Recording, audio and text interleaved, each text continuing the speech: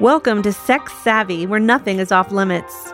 I'm Kimberly Resnick Anderson, your host and creator of Sex Savvy.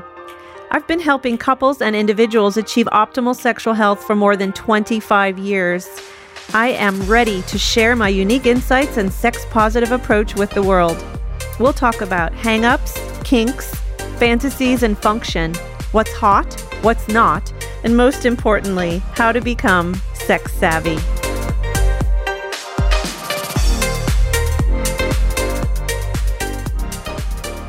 Hello, and welcome to this week's episode of Sex Savvy. I'm your host, Kimberly Resnick Anderson. Today we're going to be discussing covert incest, also known as emotional incest, which is a type of abuse that occurs when parents look to their child for emotional support and intimacy that they would normally receive from a spouse or a partner. This type of incest does not involve any direct sexual contact, but rather is quite subtle and nuanced. The concept of covert incest was first introduced in the 1980s by a clinician named Ken Adams. And upon first hearing about this concept, the mental health community pushed back. There was a backlash against this concept. People felt that it was watering down the diagnosis of sex abuse and that it was making virtually any dysfunctional dynamic pathological. But over time, and upon the publication of his Hallmark book, Silently Seduced, When Parents Make Their Children Partners, Ken Adams was able to permeate the mental health community, and this concept now of covert or emotional incest is now widely accepted. When covert incest occurs, a child ends up feeling more like a romantic partner or a surrogate spouse than they do a child. We often use the term that a child will be adultified. Perhaps the parent confides in the child about their loneliness in the marriage or talks about how unfulfilled they are sexually, and this can alienate the child from their other parent. Covert incest involves a series of consistent boundary crossings that lead a child to end up feeling burdened by the parent's emotional needs and like they're not able to express their own needs. As I discuss in the interview that I'll be playing for you in just a moment, I think in our society, not that we're comfortable, but we can wrap our head around the notion of a father sexualizing his daughter.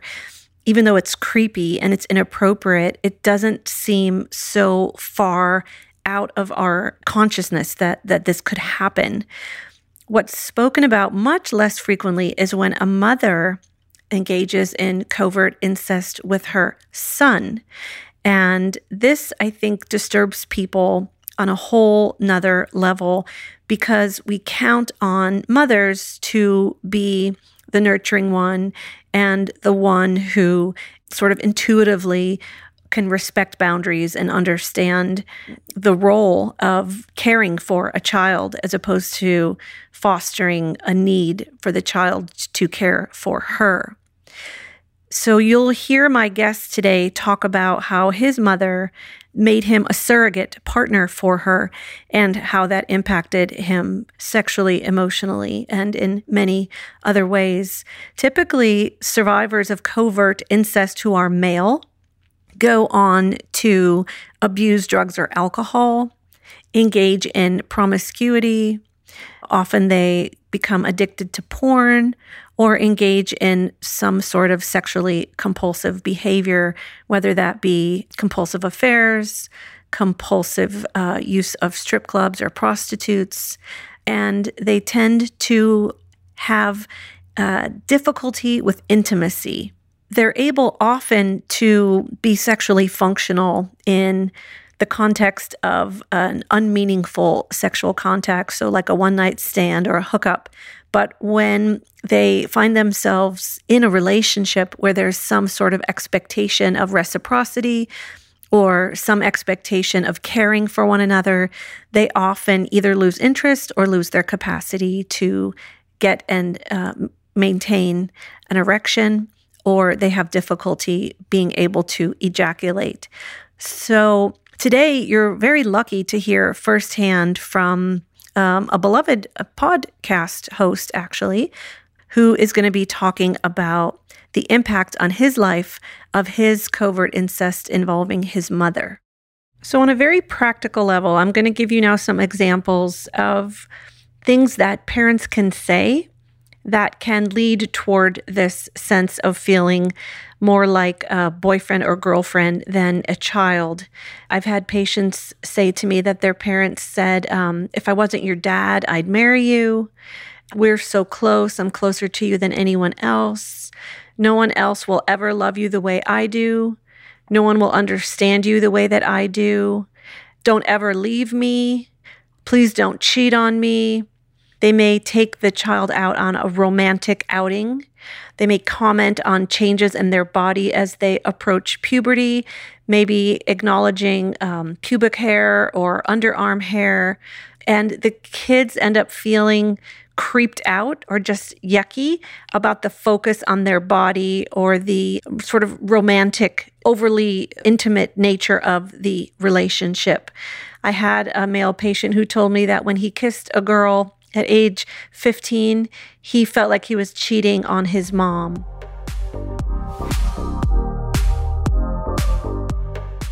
Well, I'm very excited to introduce my guest for today. His name is Paul Gilmartin.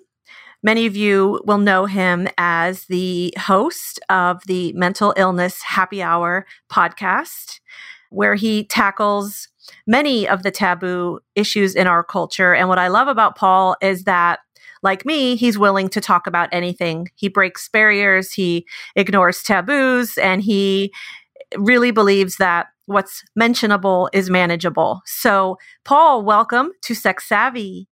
Oh, thank you, Kimberly. You forgot to include that he's desperate for attention. Yeah, a little exhibitionistic, maybe. When I started doing the podcast, I would kind of shame myself with that moniker as if it was a shallow thing. Uh-huh. And then as I began to deal with the trauma and understand the roots of it, I realized, no, I desperately want to be known. Exactly. And not like famous known, but understood. Yes. And accepted, and which I imagine most people do, but I didn't realize it was as deep and as profound as it was, and that it came from a place of kind of vulnerable innocence rather than egotistical look at me. Absolutely. And I think you think you're helping people, and you are, but you're really helping yourself. I think your podcast is your medicine. It's therapeutic for you. Yes, it really is. When people thank me for doing the podcast, and sometimes they'll say, I get so much out of it. I'll say, and they'll say, oh, thank you for doing it. And I say, I get as much out of it as anybody else. You have been open with your listeners about aspects of your history and struggles that you've had. And for my listeners who don't know you, Paul, and aren't familiar with your journey, can you give a little synopsis of what you've been through and what your passion is at this point? I'm a survivor of covert incest by my mother, which I couldn't call it that until maybe 6-7 years ago. It's something that I feel like I've made a lot of progress in healing from. I've been sober 15 years from drugs and alcohol. Good for you. I come from a long line of alcoholics. I used humor for a large part of my life as like my sole coping mechanism. Also, I would say, obviously drinking and drugs and sometimes pornography or sexually acting out, being promiscuous, having kind of meaningless sex. Not that meaningless sex is necessarily a bad thing, but I think when it's coming from a place of using it to cope with your feelings rather than just doing it for fun. Right. That to me is a difference. If it's numbing. Which is one of the most baffling things until you unnumb yourself. It's so hard to understand why, do I keep getting drawn to, maybe it's looking at pornography for 3 hours.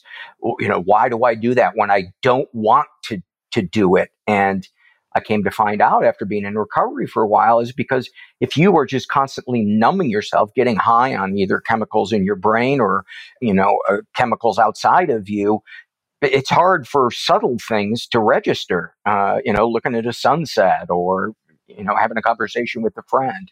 So we keep needing these big jolts to feel alive. Absolutely. I've treated probably 100, 200 men who have never had sex sober. Wow. They've never had a sexual contact without being under the influence of some sort of chemicals. And then when they get sober and they have a sexual encounter, it feels so uncomfortable. It's way too intimate. And they're aware of their presence and their humanity and their partner's humanity in a way that is so foreign to them. Yeah. That they can't get an erection or they can't ejaculate. It's just so uncomfortable because they're not numb. They're actually there and they've never learned how to tolerate that kind of intimacy before. And these are guys sometimes in their 30s, 40s, 50s who've never had sex either without being drunk or high. And are the majority of these men, did they experience some type of unwanted sexual experience as a kid or an adolescent? Often, and if not overt sexual abuse or trauma, some sort of trauma. Yeah. A family dynamic or domestic violence or something going on in the family that made them feel like they needed to escape. Gotcha. Being present and learning to receive sex energetically, give and receive, it's really powerful. Really powerful. Really powerful. And, I am fairly new to being able to connect emotionally during sex and to not check out in my head during it. That doesn't mean my brain doesn't occasionally wander, but if it does, I will often, share with my partner, where my head is going and invite her into it. And that brings us closer together. But as far as it's grounding, it keeps you in the moment. It keeps you from going somewhere else. And then as long as you're present and available emotionally, then the shame can't touch you. Yeah. Shame and authenticity, they don't go together. No, boy, is that an understatement. And fairly, at least in the last couple of years, fairly newsworthy to me. I know there's probably a lot of people who will hear this and they probably think that there's something wrong with them if they're the type of person that needs to imagine something to have an orgasm, which, by the way, is most men, yes. By the way. That's good to know. And I know women that most men do it, Paul, and most men don't like to admit it. Yeah, because you feel like something is the matter with you. And that's why inviting your partner to it, when I'm with my girlfriend, sometimes I'll have trouble getting to the climax. And even though I'm enjoying myself, maybe my arms are getting tired or something. and that's a great time to, say, hey, I'm imagining such and such scenario and describe it in detail to her. And it really brings us closer together and allowing her to love that part of me and then feeling her love that part of me, not just tolerate it. That's right. But love that part of me. Oh my God, that opened up a part of my, I don't know, psyche, heart, soul, spirit that I had never experienced before. And because you were open to it. If someone tried to love you or embrace you, then they lost credibility with you because you're inherently unlovable, or so you thought. So for them to want to be with you and share in your fantasies and all of you would have wondered what the hell was wrong with them. Right. Yes. Yeah. And accepting their humanity, as you mentioned earlier in the podcast, the feeling until I started setting boundaries with people, cutting toxic people out of my life, there was a feeling that when I went out my door in the morning, I was at the mercy of the world around me. Just like you were at the mercy of your mother. Yeah. Yeah. And that was such an old feeling, such a primal, profound, pervasive feeling in you that you never developed, I think, based on what I've heard you share, the autonomy that is necessary to move from stage to stage of development. Like you developmentally got stuck. Yeah, absolutely. I remember being in my 20s and I don't know, I was at a grocery store or something, and this mother said to her child, honey, let the man go in front of us. And I just Wow. remember thinking, I don't feel like a man. Wow. Because you were still colluding unwittingly in that dynamic. You didn't understand. Hmm. No, I thought I was being a good son. Exactly. Exactly. In what ways do you think the way that your mother covertly sexualized or eroticized you, how do you think that impacted your erotic template, Paul? I think it made control an important aspect. It made me always want to be the one who was pursuing, because there was just something that really grossed me out about a woman drinking me in with her eyes, because that's what my mother did. And so it would remind me of that. So a woman who would be present and loving and attentive would often just really kind of gross me out. So I needed a certain amount of emotional distance to feel comfortable. But, as far as the template, it was mostly about visual things and not about emotional things. So, I think that's why I was drawn to pornography is, when I first started masturbating as a teenager, and I know this isn't unique by any means to me. I know men are very visual, but I wasn't able to really get off to anything beyond that. I couldn't, you know what, maybe a one night stand would be exciting because of the newness of it. Right, right. But after the orgasm, it would be like I wanted nothing to do with that person because I had already taken what I wanted, which sounds horrible. And it wasn't like a conscious decision. It's just how I felt. Mm-hmm, mm-hmm. Yeah. And I felt shame about it. I felt broken.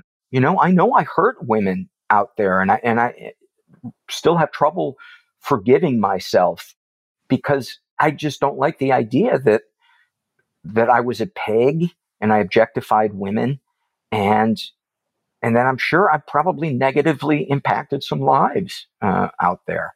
Were you turning the tables? Were you Yes. empowering yourself so that you would never be at the mercy of a woman again? Yeah, I think to charm a woman into bed was the ultimate high for me.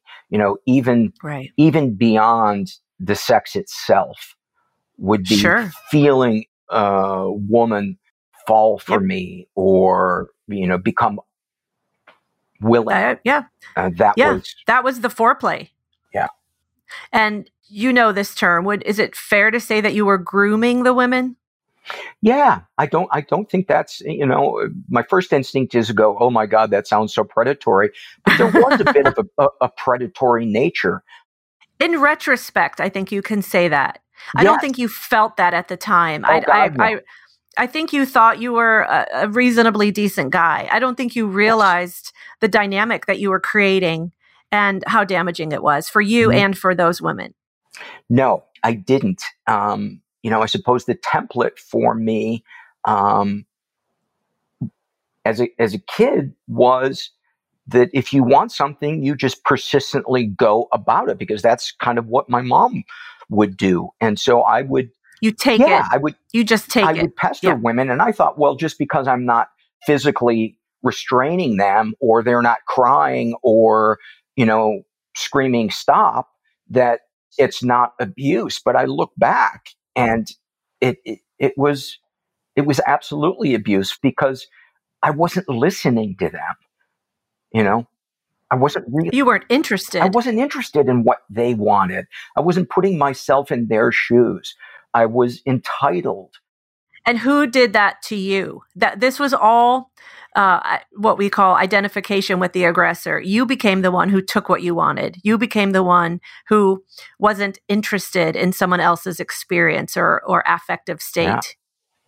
Yeah, it's so true, and it's so hard to reckon with. And I don't want to blame it on my mom. While it certainly influenced my actions, and there was a certain amount of unconsciousness on my part, I was also an adult, and I think I should have gotten help sooner than I did. Better late than never. And now you're paying it forward. Each week, 50,000 people are inspired by you and what you offer them. So better late than never. And you're certainly making up for it in spades at this stage of your life now. Well, that means a lot to me, and that's super hard to take in. No, it's actually not that hard to take in. There's a part of me that will always feel a little bit like a fraud, you know, because because of my past, and I have to remember that I'm a human being who makes mistakes like other people, and I'll take my own advice, which I give to other people, which is, That's right. That's redemption.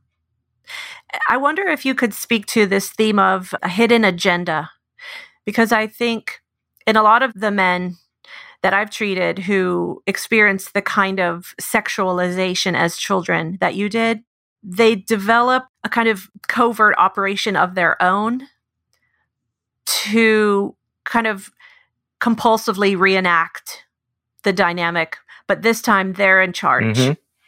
Yeah. Is there anything you could say to speak to this hidden agenda theme? Yeah, it dawned on me maybe a decade or so ago that the real turn on for me isn't the sex necessarily, it's the mind games that win a woman over, especially if it's a woman who initially seems disinterested.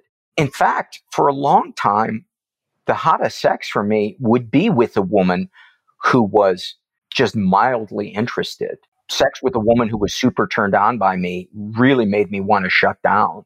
And I always wondered, what the fuck is the matter with me? But, after enough therapy and trauma work, etc., I was able to realize that, my mom had a hidden agenda. She used her access to my body as a child to do things that were unnecessary, taking my temperature rectally until I was 8 years old and asked her, why are we still doing it this way? And, her not really giving me an answer that was believable. I'm afraid you're going to bite down on the thermometer. Well, then why are you not doing it with my brother, who's almost my same age? This wasn't plausible. Yeah. Yeah, there was lots of Didn't things ring where true. it didn't sit right with me. Can you speak to that, Paul, that intuitive ickiness, that sense of this doesn't feel right, but I can't articulate it. I don't have the maturity or the vocabulary to question, but I know in my gut that this is a boundary crossing. Can you speak to that feeling? Yeah, it's a feeling of kind of numbness. It's interesting because I could feel outrage if somebody was doing that to a child. I would feel outrage. I would want to protect that child. Yet it's so difficult for me to get in touch with the outrage about what was done to me as a child, because I think I just put those things away in an attic and shut the door. And I don't know, there's just this kind of cloak of numbness around it every once in a while, especially if I look at a picture of myself from the age that the abuse was happening. I'll feel some of the sadness or some of the anger at my mom. And that's very common. You and I discussed the Leaving Neverland documentaries that are airing now on HBO. And the two men that came forward, both independently, said that they had no empathy for themselves as little boys. It was only when they had sons and they became fathers were they able to connect to the innocence and the naivete. Yeah. They didn't have that care for themselves.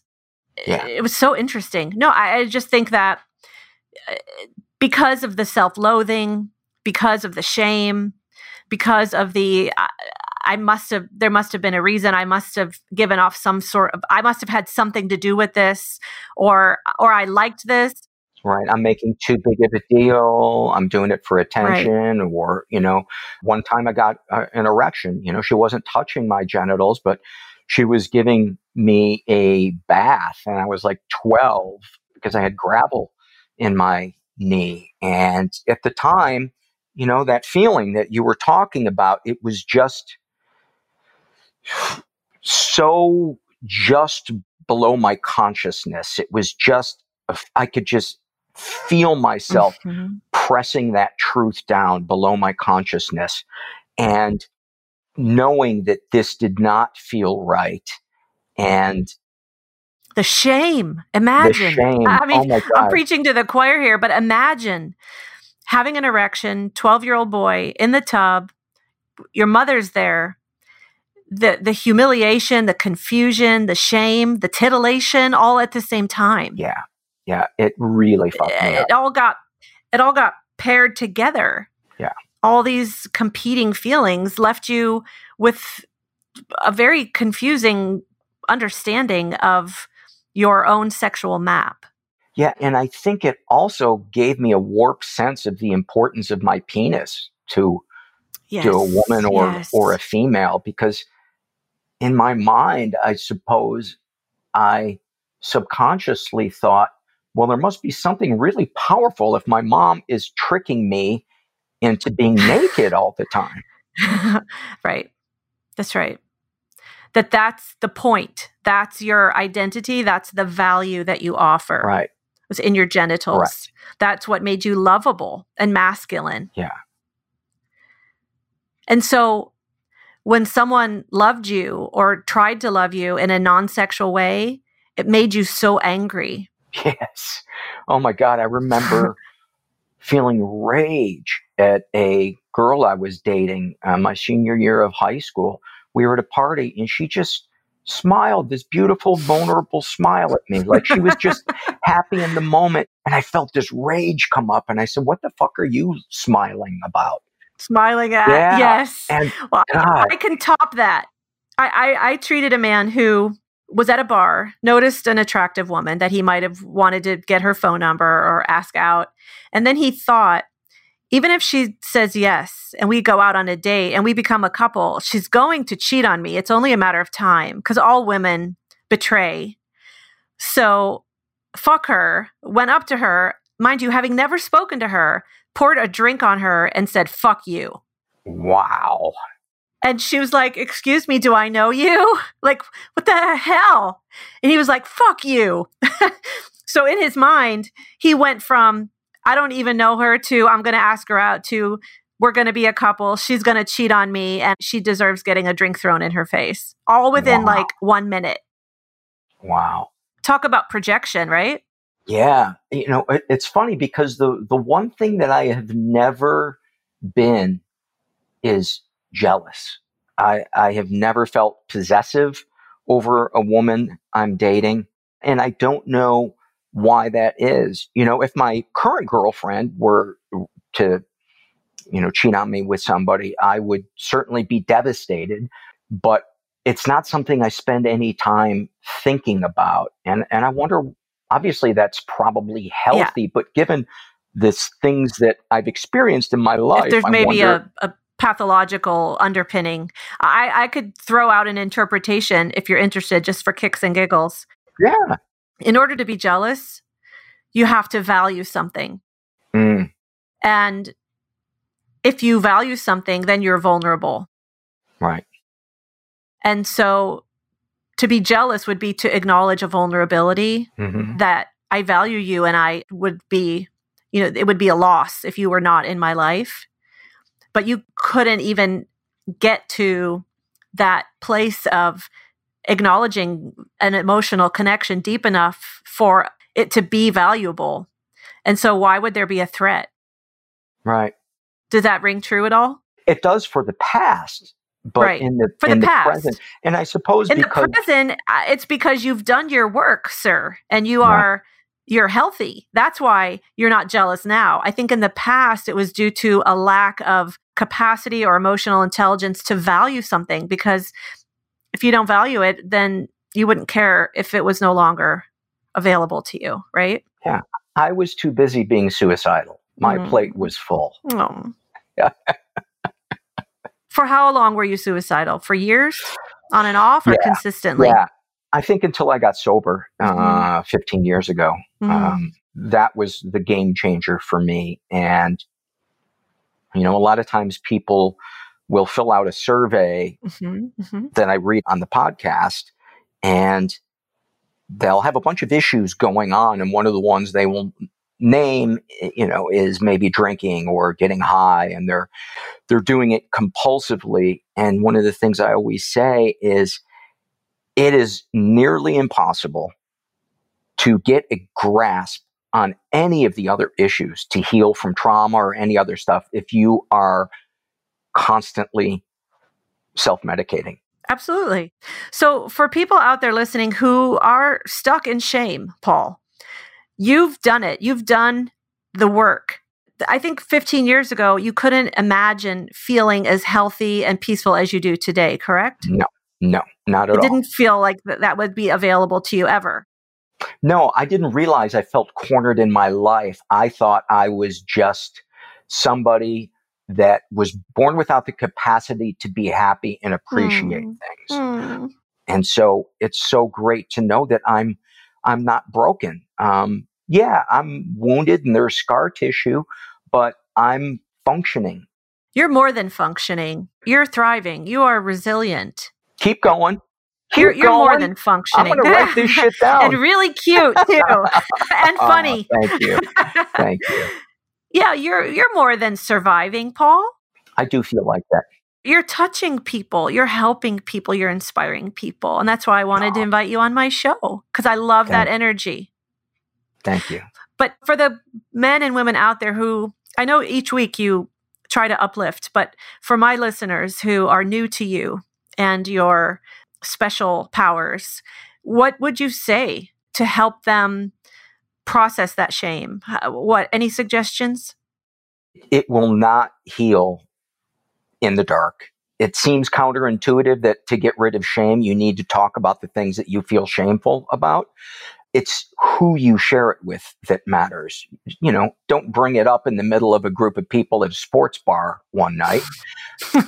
Find people who you notice are safe and discreet and capable of having emotional conversations, or go see a therapist or join a support group. All of those things have been necessary for me to let go of the shame. The biggest places for me to let go of the shame have been the support groups where people have had similar experiences. And it's allowed me to see that I am not unique in what I feel or what I struggle with. The circumstances of my life might be slightly different than the person sitting next to me, but the way we feel about ourselves and the shitty coping mechanisms we've been using our whole life are pretty similar. Yep. We all tend to think that we suffer in silence, that we're the only one experiencing what we're experiencing, but pain is pretty universal. And I think what you said about community is so key. Yeah. And I would agree. The best thing to do to resolve shame is to get a big old 1,000 watt spotlight and shine it right on that thing. Yep. And that's it. And don't give up. If the first person you open up to, isn't receptive or seems uncomfortable, that's not a reflection of the shame that you're sharing with them. It's just that person's either not ready or incapable of handling. A lot of people are incapable of having deep conversations, but that doesn't mean that there aren't people out there who will. So it involves getting out of your comfort zone. And, the things that you are not willing to do to get better may be the very thing that can unlock you getting better. So having an open mind. The only thing. It's hard to know the weight that we're carrying around until we start to unpack it. That's right. And I never realized how much weight I was carrying around until I wasn't carrying it That's around. right. I never realized how numb I was until I wasn't numb Yes. because it was my normal. It's like, water to a That's right. fish. If that's all you know, then you don't know any different. So, one last question I want to ask you for parents out there who may be unwittingly adultifying their children, who have good intentions, who don't fully appreciate the nuances of the boundaries. What would you say to them to help them be curious and self-reflective about how they may be setting up dynamics that are not helpful to their children? Well, there's a book I know that you're a fan of. It really changed my life called Silently Seduced by Ken Adams. And he's kind Great of book. The classic. he's the pioneer in coining the term covert incest. And his book, Yeah. Silently Seduced, told my story. And Wow. it helped me realize that what I experienced and the way that I reacted to it and the shitty coping mechanisms I developed to soothe myself are a part of a pattern that happens when kids are sexualized or parentified by a parent. And so I It's a would, syndrome yeah. with predictable, yeah. So I would say to I think every parent should read Silently Seduced because it's just so helpful and it's so not talked about. It's so not talked about, and especially mothers towards their Yes. sons.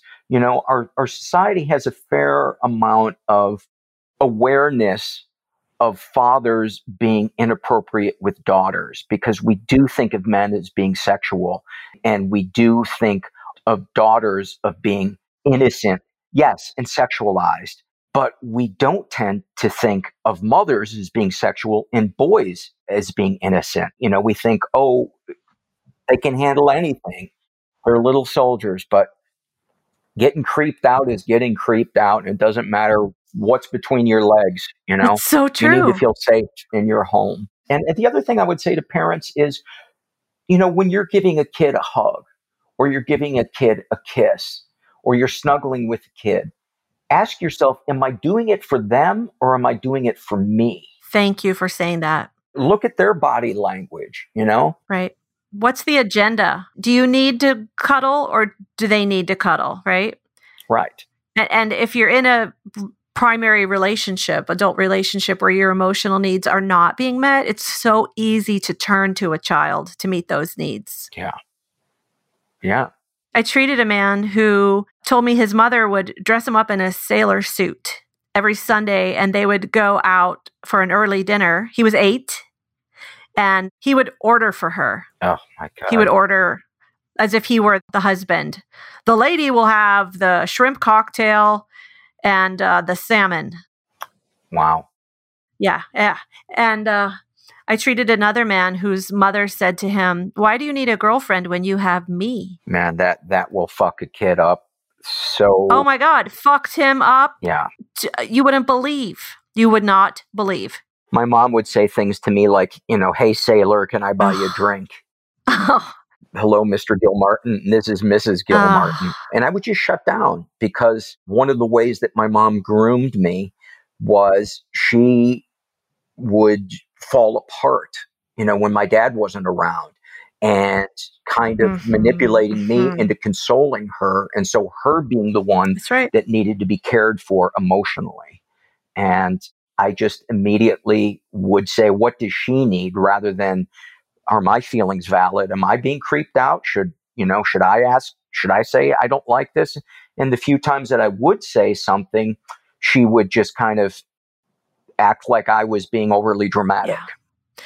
So do you feel like you were sexually abused or emotionally abused? I do feel like I was sexually abused, and it's taken me a long time. Well, both actually, because there was a lot of criticism as well. And while I know, part of being a parent is, sometimes telling kids things that they don't want to hear that may be critical, calling a kid a selfish bastard, and that you want to leave the family when the kid's 7, that's emotionally abusive. But the thing with a thermometer, if you're inserting something into a child's rectum that isn't necessary, that's a form of rape. Absolutely. And I could not call it that until I had a dream, actually, about a year ago. And in the dream, a group of people were inserting something into me. And in the dream, I woke up and they were all kind of scattering and, kind of giggling. And I was like, what the fuck is going on here? And I saw that this thing that they'd been inserting into me. And I was like, this is fucking rape. You fucking raped me. Your psyche couldn't manifest that dream until you were ready to process it. Yeah.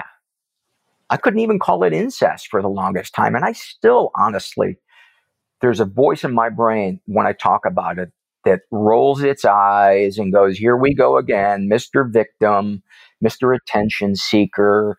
You don't have it as bad as anybody else. Why are you trying to belong to this club?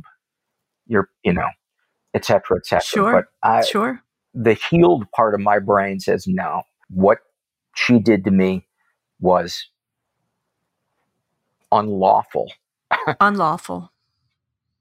Correct. And sick. Yeah. Well, you are an inspiration. I would like to invite all my listeners to check out your podcast, Mental Illness Happy Hour. Tell them when it airs and how they can find it. New episodes go up every Friday morning. You can go to the website, mentalpod.com, or you can find it through whatever podcast player that you like. Wonderful. Paul Gilmartin, it's an honor. Keep up what you're doing, and I hope we can connect again in the future. Thank you. I love talking about this stuff, and keep doing what you're doing, because so many of these things need to be talked about and destigmatized, and a lot of people need comfort and clarity out there. That's right. And that's my mission, is to speak of the unspeakable, break through those taboos and barriers. And I think we accomplished that today. Yeah. So best of luck to you, my friend. And thank you so much for being on Sex Savvy. My pleasure. You've been listening to Sex Savvy. If you find value in this podcast, please like, follow, share, comment, or review on your favorite podcast app. Your participation helps keep Sex Savvy free and available to all who are interested. Kimberly and the entire Sex Savvy team appreciate your loyalty and support.